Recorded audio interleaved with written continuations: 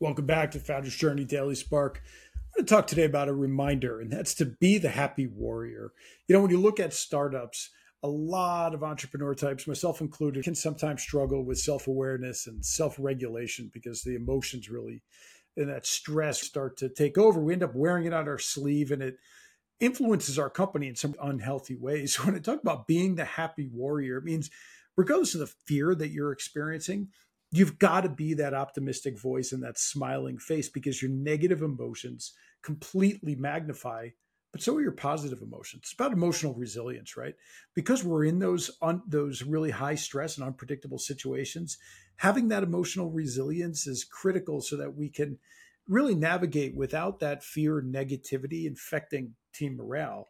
Because the bottom line is the impact of our emotion has a huge hit to our company culture.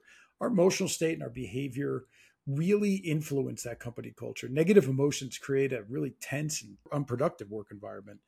But it also works the other way, where positivity can really support a really energetic atmosphere. So we talk about the happy warrior. It means that maintaining that positive outlook and optimistic outlook, even in tough times, even if you have to convince yourself of this sometimes, right?